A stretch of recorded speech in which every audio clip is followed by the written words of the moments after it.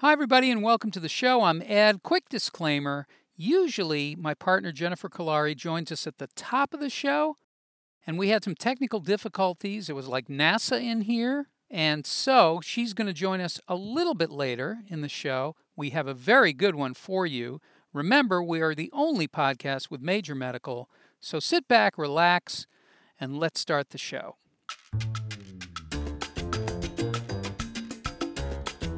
Okay, everybody, you cannot find anything like this anywhere. This is the Mental Health Comedy Podcast. I'm Ed Krasnick. My co-host is Jennifer Kolari. She's licensed, so no need to worry. I am not, so plenty of need to worry. This is the show where comics and entertainers all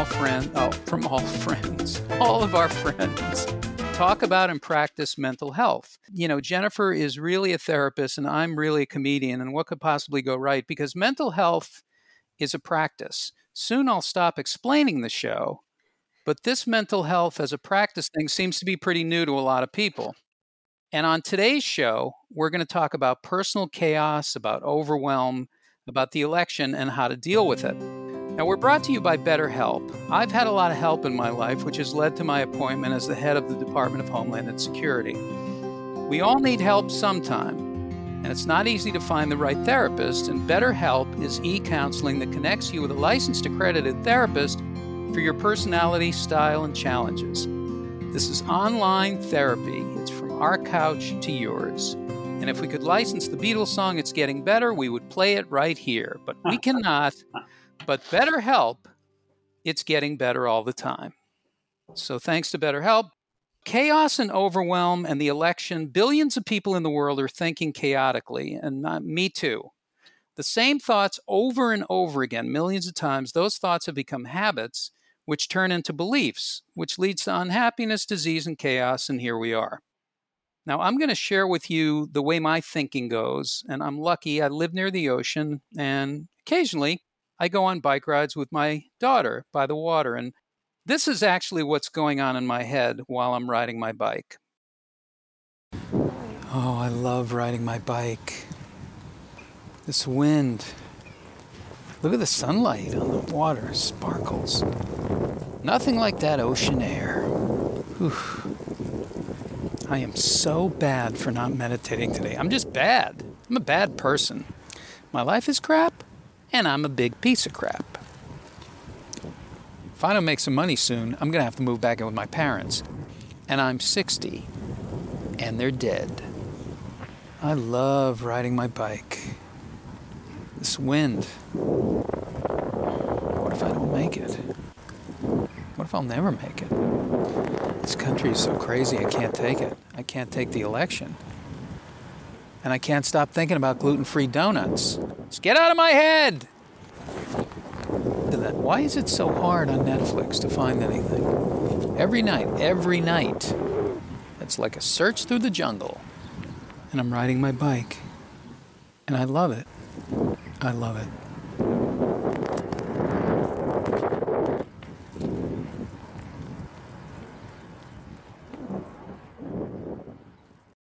Yeah, that's exactly how that's how my thoughts are every second of the day. You know, what happened to me is I did something the other day that Jennifer often talks about. She mentioned is I woke up and I started thinking general thoughts about what felt good to me in the moment. The smell of coffee, the feeling of my pajamas, I like this table, very simple general thoughts. We have a general election coming up, and I did this for a few minutes, and it felt good. And I wasn't attached to anything except what I was doing at the moment. This general election coming up is all about chaos and overwhelm. I was going to bring in Jennifer, and I will, to talk to Jennifer about, is there a skill that we can use, Jennifer, to deal with chaos and overwhelm, and how to rewire our brain so that we can function better and sort of stop contributing to all the chaos? Because I feel like there's billions of people thinking like this, and it's led us to where we are. First of all, welcome back to the Mental Health Comedy Podcast. I'm Ed Krasnick, and Jennifer Kolari is here with me. Thank God she is. And we have two talented comedians. We have both fine stand-ups, terrific comedy writers. Chuck Sklar, an old friend, is an Emmy winner and an executive producer of the movie Tom of Your Life, now playing on Amazon, written and directed by Jeremy Sklar. They are related, but they are the other Sklar brothers. And that's who we listen to now. Forget the other Sklar. These are the real Sklar brothers. And then, not that the others aren't great too. Thank you, Ed. You're perfectly welcome. That's the voice. Chuck, you'll join us in a second. And Danielle Koenig. Danielle, also a comedy veteran, also a very good stand-up, and many shows and a number of films. And now writing, this is interesting to me, on a show, a podcast for Rainn Wilson's company, Soul Pancake, which I'm a big fan of. Welcome, guys. Welcome to both Thank of you. you. Good to have you. And the election and chaos. Let me just ask, how are you dealing with it? How are you dealing with it? Chuck, Danielle, Chuck, let's start with you. How are you getting through this? Well, it's crazy. Yeah.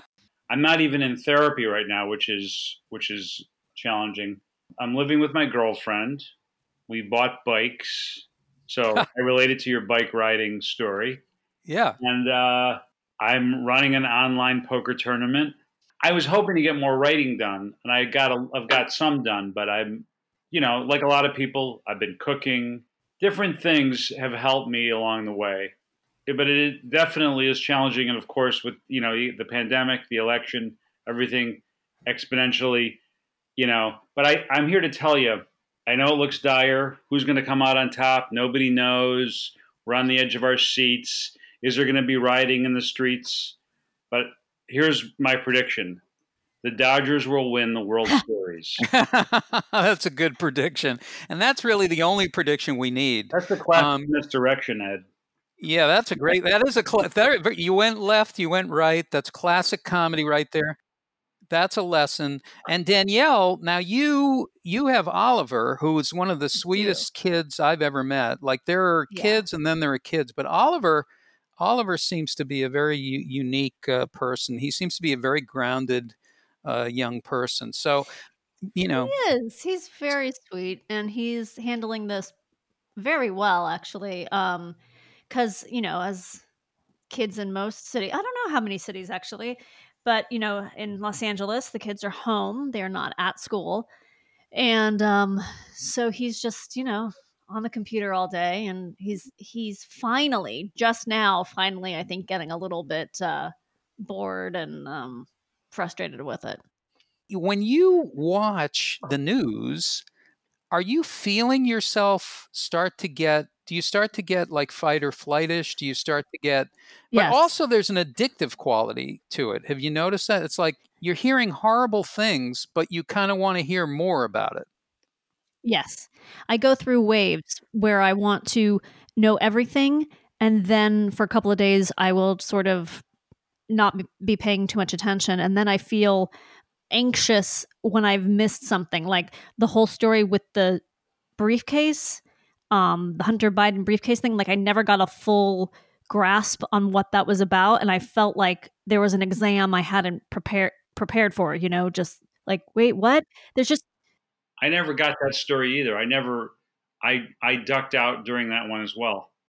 Oh, that's funny. Yeah, it's just overwhelming, and then there's also the feeling of, I guess, well, this will be over in a day anyway, and then it'll be something new and horrific. So well, if you were like me, you're watching the debates, and you were like, especially the first one, I was just like jumping out of my seat and running around the room. I couldn't sit still. It was like, this is insane. How is that the president? Yeah. Yeah. Right. I think that's a great title for a show. How is that the president? I think that some of the good moments, really interesting moments, is when Biden simply turned to the camera and just said, look at him, you know what he's doing, and look at me. Right. Although I was a little surprised in the first debate that Biden was acting shocked by any of this. I was like, have you not been paying attention for the last 4 years? This is what he does all the time. Like, that's the only way I thought he was ill-prepared, was in the attitude. We're a country that's in a relationship, in an abusive relationship with, like, a kid would be with their parent. Right. I mean, with an abusive parent, like somebody who's, addicted to something or an alcoholic or something like this, a parent who acts out. And what's happening is we're like, okay, what's he going to do now? So we're all reacting to him, but it takes you off of what you want and what kind of a country you want, and more Right. about how are we going to survive this thing that's happening right now. So, and that's the same thing. Look at what he's doing with delegitimizing elections. It's so thinly veiled that you actually see him openly suppressing people, and he's openly suppressing the vote. And now we're aware of all of the suppression techniques and the things that they're trying to do. But what happens to your own mental health in this, your own thoughts are chaotic. You start getting very chaotic and very stressed. If he won't accept the results, the police will take him out of the building. I mean, we should stop worrying about that and just play our game. Yeah. I haven't even gone to that place yet because I'm just so worried that he won't lose. That's just where I can't even go to the next step of if he loses and he refuses to leave and there's riots. I mean, of course, I've thought about it, but... Well, here's the good thing. I actually have a Civil War reenactment outfit. And I had one from the North, but I actually picked up one from the South too. And what I do is I wear them alternately because I don't know whichever side I guess I'll try, because I want to look at things from both sides now. I want to look at from perspective. It was brother against brother. Well, both sides. Right. From both sides. I'm going to play the song Both Sides now as I dress in various Civil War garb. That's just what I'm asking you guys. When you start to get upset, when you start to get reactive, do you have like an early warning system that says, I know what works for me. I'm going to practice this behavior now. I'm going to bring myself down. Or do you do it after the fact? Or do you notice it? Do you notice when it's coming? And I'm talking about relating to media now. You're watching something on television. You're listening to something on the radio. Do you monitor, like, what works for you? That's what I'm saying. How do you get through that? My first thing I do is I lean in hard. I just go, you want to get, like George Costanza in that one episode of goes, oh, you want to get crazy? Let's get crazy. Right. So I go, oh, okay. There's a super spreader event. Fantastic. Tell me more. Like, I just get immersed. I go full immersion. And then what do? You decompress after? Is that what you do? Well, it is like then I'm all keyed up. My girlfriend is like, you can't take this so personally. I mean, I go for a lot of walks. Like I walk the dog. Now, Danielle, is that what happens to you? I mean, you're watching with Jimmy, you're watching with your husband, or maybe you're not. Now, do you guys agree? Do you have discussions about it? Do you have different points of view? Oh, yeah. I mean, we have discussions. We're basically on the same page about everything, but it is good to have discussions, especially since we're not seeing any other adult people in our lives. It's not like there's just not a lot of conversation. There's Facebook conversation, I guess, but there's just not a lot of discussions because we're not seeing anybody. So yeah, it is very helpful. And I mean, sometimes he'll get really mad about a specific thing, and sometimes I'll get really mad about a different specific thing. It's fun. We take turns being mad at specific things. I don't know. I've been reading a lot, so I kind of go from reading something serious and relevant to something fluffy. I go back and forth, and that's sort of, I guess, indicative of my attitude toward this. Like, I tweeted one day that I was reading Stamped from the beginning and I got distracted because I was trying to figure out which of the Real Housewives of New York I would be friends with, which was exactly where I am right now. Like, both of those things are happening at the same time, like the dumbest of the dumb and the deep. Wow. It's Resentment Week on the Mental Health Comedy Network. Tonight, it's I Lost My Phone and It's Everyone's Fault. Followed by I Wish Everyone Would Get Off My Back. And then, on a very special Controlling Spouses, this lady puts her pants on one leg at a time because her husband is stepping on the other one. It all happens tonight on the Mental Health Comedy Network. Well, I see that Jennifer is here. I want to introduce you guys to Jennifer Kolari. Jennifer, this is Danielle and Chuck. Hi, Chuck. Hi, Danielle. talking about the election. We're talking about chaos. We're talking about chaotic thinking. We're talking about overwhelm and skills that you can use to deal with it. We've been talking a little bit about how they monitor themselves during watching the news and watching media and bringing themselves down and or boosting their energy or however, and if they're aware of it. But I guess I'm going to throw this out to the group. And the question is, what is mental health to you? What does that mean when people say mental health? Right. What does it look like for you? I guess sort of not getting too obsessed with any one thing. Right. When you're at your happiest, what does that feel like? What does that look like? Or is there something that you're doing in particular, or is it just a state of well-being, or how does it kind of go with you? I started playing tennis again recently, Mm-hmm. and it's great. The great thing about doing something like that is it's meditative. You're concentrating on the task at hand of hitting the ball and returning the serve or whatever it is. And plus, you're physically moving around, so you just have a little, your blood's flowing. I'm not a scientist, by the way. I mean, you're very science-y. You're sure about the blood part? No, come to think of it. Yeah. So Okay. I find that I feel healthy mentally and physically when I'm doing that. And I agree with Danielle that not getting stuck on something, that's the hallmark of mental illness. And when you can't get something out of your head and be repetitive thoughts and that kind of stuff, that it's easy to get into. Some people have more trouble than others. And I've had at different points in my life, trouble with that kind of thing. Now I just, I don't think as much, so it's easier. Well, you know what? You're right. I mean, that is an antidote to this. Is thinking about the quality of your thoughts, like what you're actually thinking about. And Jennifer, I talked about this at the beginning. I was saying that the other day I actually practiced some of the things that we talk about. Awesome, that's great. And I practiced it just in terms of general thinking, general thoughts about what felt good in the moment. Mm-hmm. And I swear to God, I was happy in a way that I haven't been or that I haven't experienced in a long time. I didn't have any thoughts beyond that or before that or thinking about it or lightning bolt thoughts that entered in. I literally was just focusing on my coffee, my pajamas, and my table. See, that's great. And that's the name of my new book, My Coffee, My Pajamas, and My Table. Sure. It's a Disney movie. Is that your advice for happy, just to focus present? Well, I'm not kidding. I mean, Jennifer, I'm not kidding when I really think that thoughts that you think millions of times turn into beliefs. Yep.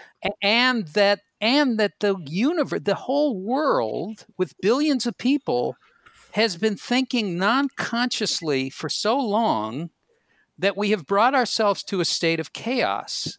And that's what we're experiencing here. Not to say that this didn't happen in other periods in history, but I think the difference now is that everybody is starting to be aware of what's going on in their heads because we're isolated.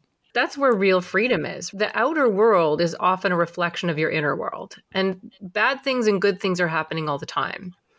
But in the moment that you're in, if you can focus on what's good, what's neutral, what's pleasant, and you do that often enough, what starts to happen is you literally start to rewire your brain so that it's not constantly focused on negativity. And so good mental health, I think, is having really good emotional shock absorbers, right? You know how to absorb that shock. You know how to think about positive things. You know how to shift your mind into a more positive direction, which most of us don't even know we can do. We just sort of think our thoughts in our head. We resonate and ruminate and awfulize in our own heads all the time, all day long, and everybody else does it too. But what you actually do is just take that whole principle and just apply it in the other direction so that you're thinking about positive things, neutral things, pleasant things, and make it a habit. Practice that, and you will have more and more moments and more days, Ed, when you feel like that. Well, and then I'm going to be a different person. I won't be able to do the show. But what I'm saying is the brain tags things just like hashtags. It tags what you're thinking about.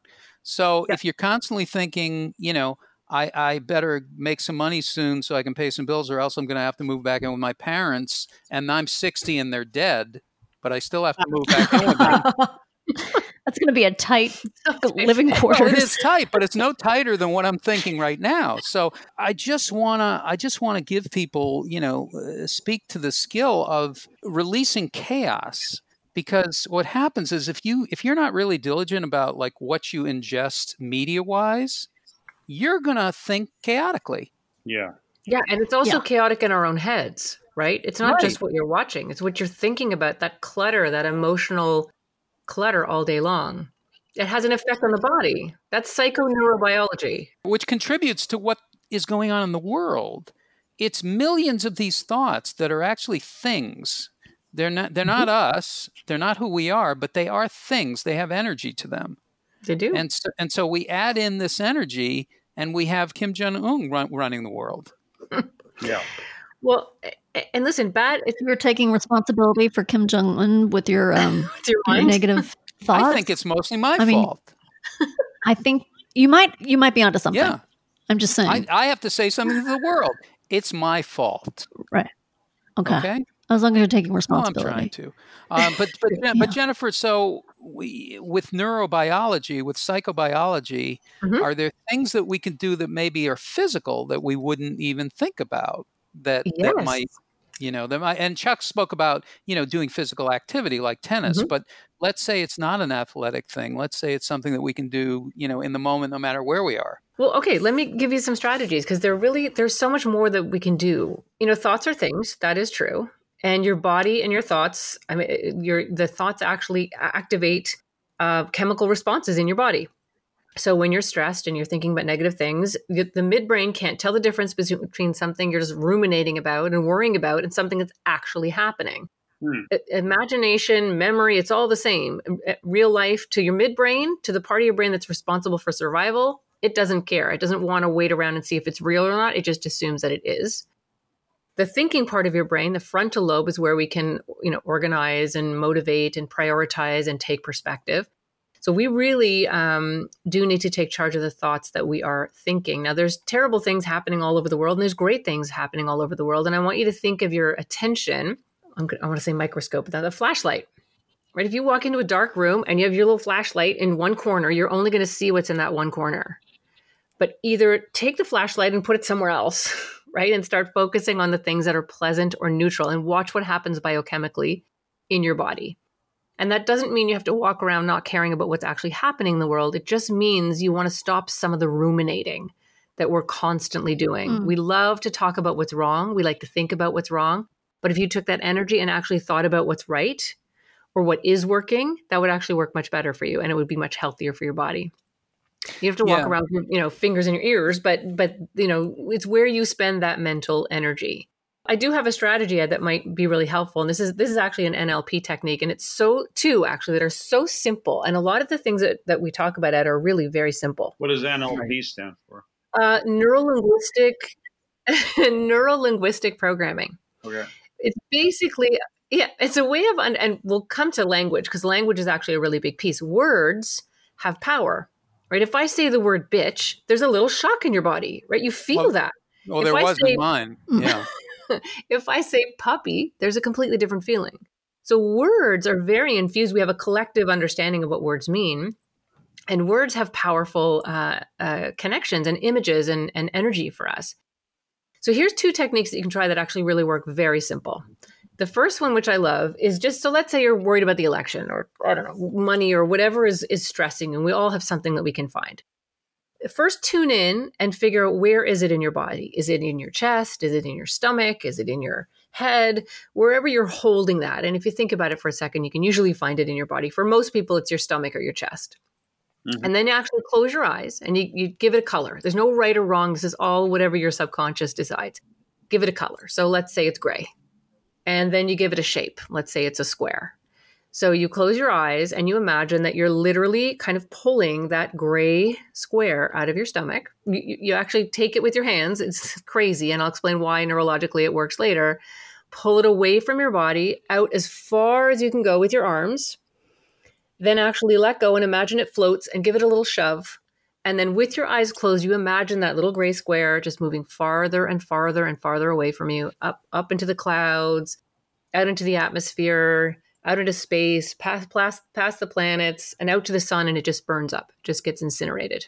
And while you're doing this, you want to use your imagination, and you also want to feel like, oh, that feels so good to have that gray square out of my body. Now, it sounds so ridiculous, but the limbic system thinks in metaphors. It doesn't understand language. It doesn't understand words. It only understands the feeling of words.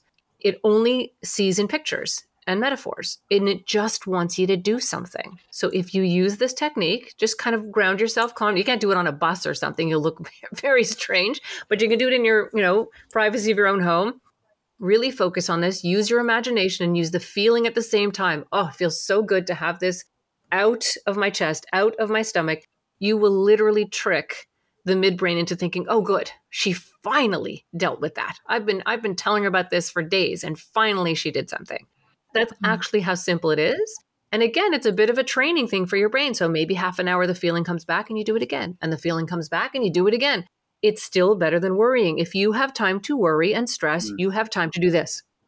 And the more you do it, the more neural pathways you build. And the more neural pathways you build, the more control you have over your brain. And the more control you have over the brain, the more you have those emotional shock absorbers. Yeah, the thing is that the more you feel good now, the bigger it's like broadcasting from a radio signal. And you're sending the signal out, and you actually feel just simply good, just simply okay, simply happy, simply, just very generally happy. And then all of a sudden, this gets broadcast, and the people you come in contact with, it gets to them. There's a feeling of well-being in the air. And for lack of a better term, it's contagious. And I mean that in a good way. In the same way that anxiety is contagious. Anxiety is highly contagious, right? We're basically, it's a herd mentality, right? We're kind of looking around, and if everyone else is nervous, we better be nervous too. That's an ancient, very important thing wired into our brains to keep us all safe. But anxiety is highly contagious, but so is joy. Human beings can find joy and love and support in the darkest, most horrible times. And that's really all you've got. Danielle, let me ask you, so you have Oliver, and Oliver's how old now? He just turned 13. Okay, so you have a teenager now. So How do you translate these things to him? How do you parent in a time of great chaos? Well, I mean, when he was younger, obviously it was more about sort of shielding him. Well, that was my approach, shield him from life and also from my depression, to put it simply. Now that he's older, I'm much more honest, and we watch. He's not like a news guy. He's not so much into it, but we do watch like The Daily Show together. So I'm sorry, not The Daily Show. John Oliver.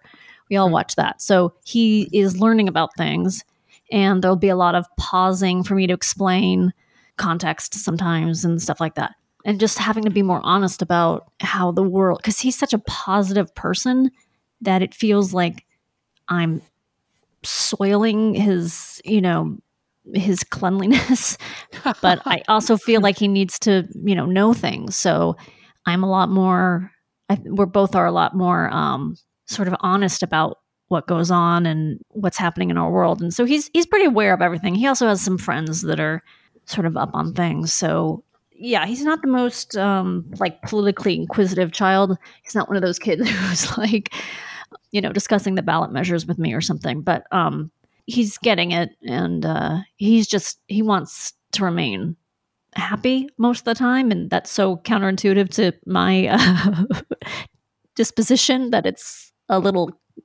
baffling at times, but it's very sweet. And that's where you and he part company, because you don't need that crap. I don't know where he gets noise at all. No, it's very odd. I don't know where he gets it from.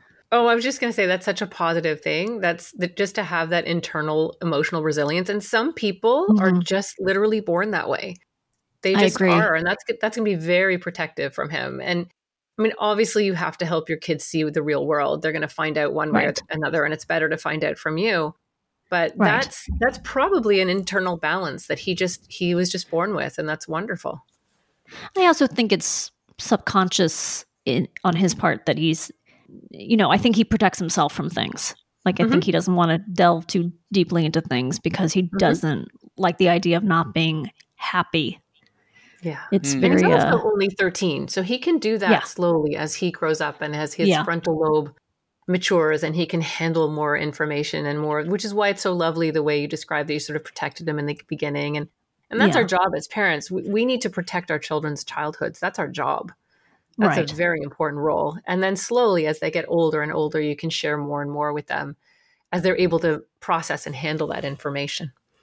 Yeah, and I also think it's deeply specific to your child. I just see, you know, yes. I mean, some kids are just, they just process, they're just human beings. There's no like one behavior mode for each they're all different. year of life. They're all very different. So you just kind of have to follow them a little bit.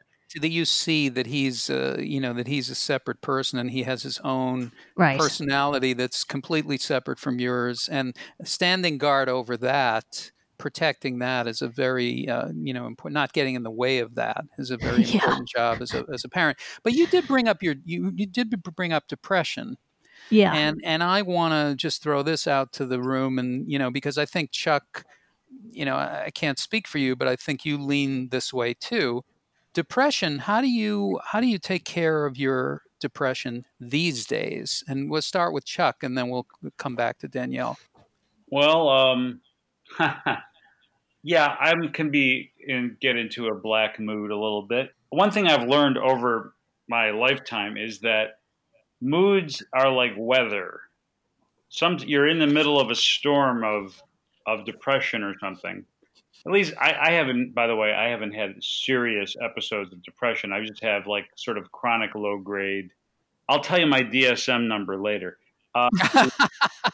Okay. I just have kind of some low grade depression that's sort of always around, permeates, and then it kind of goes away. But I've just noticed that it's like, I'm feeling really horrible, and everything seems shitty and unsolvable. But it won't tomorrow. It'll pass. This feeling, this downbeat time, and I'll feel better. So I have that perspective. One thing, and then it's interesting, Jennifer, that you were describing, an exercise to help get rid of bad thoughts or things that you. Or emotional reactions to thoughts or words, because my shrink, if I can use a colloquial term, she's gave me some exercises, some tools to sort of extricate myself from bad places. I found them to be, because I'm a comedian, or I don't know if it's because I'm a comedian, but the point is I'm pretty cynical. So some of these, like yours, feeling a color and in your body and releasing it with your hands to the sun. I'm not going to do that, or I'm going to try it. I'm going to be like, you could add your own twist to it. You could make it funny. It doesn't really matter as long as you do it. No, you're right. Yeah. That's what I found. But even though I do it and I go, this is stupid, it's good. Yep. That's the crazy part. Yeah. Well, and what's so interesting is that cynical voice is often, like, if you think about anxiety and depression are like nasty little cousins. They're very related. And anxiety has a bit more energy to it. You're at least caring about getting away from something. Depression is sort of like, fine, you know what? I don't care. Whatever. Right? They just flip between the two often. And so anytime you have resistance, like, that's stupid, I don't want to do that. That's your anxiety going, don't do that stuff. You need me. You need me to be loud in your head so that you stay safe. And when you can learn to recognize that voice, and you need it for your humor and your job. I'm just talking about when it comes to your own kind of feelings and mental health. And then go with it. Use it. Use something stupid. Use something cartoonish. It doesn't matter. The midbrain is so unintelligent. All your intelligence is in the frontal lobe. The midbrain is this primal, ancient part of the brain that just cares about safety. It's just the security program that runs in your brain.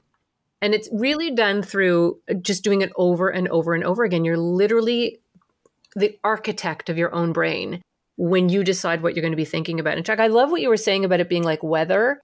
and knowing that it will pass, that's a really important part of managing depression, is knowing that no matter how dark it is, it will lift. And when it's a cloudy day, I guess it depends where you live, but you don't suddenly go, well, that's it. We're never seeing the sun again. That was the last time I saw it. I'll never see it the rest of my life. You know that if you just wait, sometimes it could be a long time, but the sun will come back. And it's the same idea with depression. It's this ebb and flow.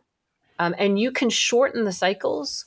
You can extend the cycles where you feel neutral or better by being the architect and the designer of your own brain. And that's what's so exciting and new really in the field of mental health, is that you are what you think about, right? You really are. Now, Danielle, how does this jive with what you've experienced? Because I know that you've had your own relationship with depression. Yeah, so I'm sort of like Chuck. I haven't had I can't get out of bed depression, which sometimes I'm envious of those people because it's like, get it, I'm depressed. Like you could just, it's more obvious. I have the sort of low grade thing, and then I'll just have certain days where I'm just like stuck. But I can function, so I appear fine, but in my head, it's just gloomy. I mean, I know I'll get out of it, so I don't panic about it, but it's just not a good place to be. And it's also really hard right now with the pandemic, just being, also physically stuck. There's just nothing to look forward to. And I feel like I'm someone who needs things to look forward to. Maybe everyone does. When it just seems like every day is the same, it's hard for someone who has a tendency to be, on the depressed side of things to have a lot of hope. We're all living through Groundhog Day, the movie, right now. So it's 6 o'clock and we're hearing I've Got You, Babe, every day. It is a little bit interesting, but like that movie points out so well, once you wake up at 6 o'clock for the 50th day in a row and you say, wow, it's 6 o'clock. Look, the sun is shining. I've got a cup of coffee. I'm not dead. That's pretty good. I guess I'm going to throw out another question to the group. And I was listening to an interview on Fresh Air, and it was amazing. It was with Timothy Leary, who would have been 100 this past weekend, Richard Alper, who is a guy who's also known as Ram Dass, and Michael Pollan, who's a journalist who talks about psychedelics to change your mind. And he talks about the new, like in the 60s, they were at Harvard and they were experimenting. And they were experimenting not to get high, but to figure out how the mind worked and to figure out where you could go with the mind. I want to ask everybody, and if you don't want to say, that's fine. How many of us are on medication right now? I am not on any medication. There's no need to shout. I'm right here. Well, you're not. Okay, so Danielle is. I am. Jennifer, I don't know. Probably not. No, but listen, I also want people, there's a big role for medication. The idea is you don't want to have to stay on it forever, right? I want people to know that it's sort of like if you were teaching someone to swim, you wouldn't just shove them in the deep end and go, okay, now kick your feet and one hand over the other. You'd be busy drowning. You can't learn to swim. So sometimes you need a noodle, like you need a life jacket. You need something to keep your head just above the water so you can start to learn the strategies and you can start to practice. And anxiety and depression are beasts. They like to be fed. And the more you feed them and the more you give into them and the more you just do what they want, the bigger they get. It's really quite a job to chip away, just slowly trying to take your mind into a different direction. This is what I don't understand, because I've been on medication for years and years and years, even though people say eventually you get off. I have not found that to work for me. If it's chemical, which is the, explanation, then why would you ever be able to get off of it? That's a very good question. And sometimes what happens through life and through learning other strategies, you're actually changing your body chemistry. Because it's psychoneurobiology, what you think is literally how you feel. Right? It just is. Yeah. So when you are habitually in a place where you can control your thoughts, where you can realize that you're in kind of a dark space, and instead of being that way for 4 days, you can get yourself out of it in an hour. Yeah. Or half an hour. Now you're suddenly changing the emotional climate in your body. And over time, you may find that you're able to get off. But I also don't want people to feel badly if they are on it. If that's what you need to have your head above water, you can still use all these strategies and make things even better. Yes. And certainly talk to your doctor. I wouldn't be jumping off things just because you can throw a gray box out of your chest, right? But this is something that you take on. It can work with, so it can be an and, or it could eventually be something that you go off of. I think the real energy needs to be know that you have the power to control your mind and what you think about and where you go. And most of us don't know that. We're not even aware of who the thinker is. But even just to go, what am I doing? You know what? For the last hour, I've been just feeling off. I don't know why. And then you take your brain just for a second and you find something beautiful, or you think about a nice memory, or like Ed said, the taste of your coffee or how soft your pajamas are. It doesn't matter. The more you do that, the more you're actually rewiring your own brain. Now, here's the tough part. Anxiety and depression don't want you to do that. They don't want you to do that. They're like, no. You need to be miserable and terrified. That way you're going to stay alive. That's how I know we're going to be okay. Anything you try to do that's in the opposite direction, your depression and your anxiety are not going to let you do that. You have no business being happy. You're just going to be disappointed. So you might as well stay unhappy. That's kind of what depression is, right? If I'm lying on the ground, I can't fall any further down. So at least you're safe on the ground because you know you're at the bottom. Those negative emotions are going to be tricking you and whispering in your ear all the time not to get better. And it's the first step is just recognizing, I know who that is. I know that voice. That's not me. That's my depression. That's my anxiety. Even just doing that can make a huge difference. A two-way street. We don't know that our feelings and thoughts, it's a conversation, and you can actually talk back to them. Mm-hmm. That's what it's so unusual. You have the freedom to talk back and to relate and to listen and to acknowledge and to move on. I think a lot of people with medication, I know myself, I became very sensitive in reaction to medication. So as a result, I haven't gotten off of what I'm on, even though I know it. I'm not really sure it's doing anything for me. Well, and that can happen with the brain, right? It just adapts to whatever you're on. But, most of us are on some kind of medication, whether it's your iPhone that you're obsessed with or buying things. Like we're always trying to, in many ways, and I've said this before, our culture is so obsessed with not feeling. Mm-hmm. And the more you try to not feel, the bigger your feelings get. Mm-hmm. That's just how it works, right? So even when you're thinking about your anxiety or your depression as this negative thing, don't think of it as a monster. It loves you. It adores you. It just wants you to be okay. It just wants you to stay alive. It doesn't care what the quality of your life is. It just wants you to not be eaten by something. That's how basic the midbrain is. So this midbrain, that's just like that's fight or flight. It produces anxiety Mm-hmm. to keep you safe from something. Exactly. Yeah, to protect you. So if you knew that it was going to protect you, it wouldn't be an enemy. It's not an enemy. It's trying to protect you. It's trying to protect you. So even just when you're having a conversation with, instead of sort of imagine fighting it, which is actually further adrenaline and a further scary image for the midbrain, you think of it like a guard dog, like a big dopey dog that just eventually just wants to sit on your chest and lick your face so you don't get hurt. But meanwhile, you have an 85-pound dog on your chest and you can't breathe. It's the idea of like training it. When I work with kids and we do something called cognitive behavioral therapy, kids are terrified of that because their anxiety goes, are you crazy? Don't learn all those stupid techniques. That's going to make me go away and you need me. So I teach kids, we're not getting rid of the dog. We're just training the dog. We want the dog to sleep in his little dog bed and wake up when you actually need it, which is when a bookshelf is going to fall on you. Or you're, crossing the street and a car's coming at you. That's when you need it. The rest of the time, it's just working overtime. So even just thinking of those emotions as self-preservatory, they love you. It's you trying to look after you. And it is actually you. That's the really important part. And it sounds so corny, so I apologize ahead of time, but it really does work.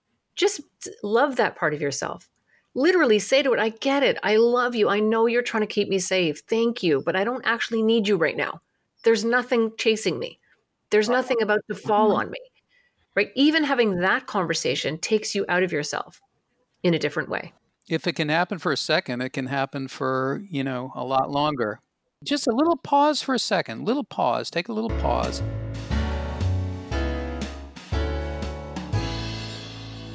This has been nice. This has been a really interesting conversation. And I want to thank all of you. And I certainly am going to increase my medication after today.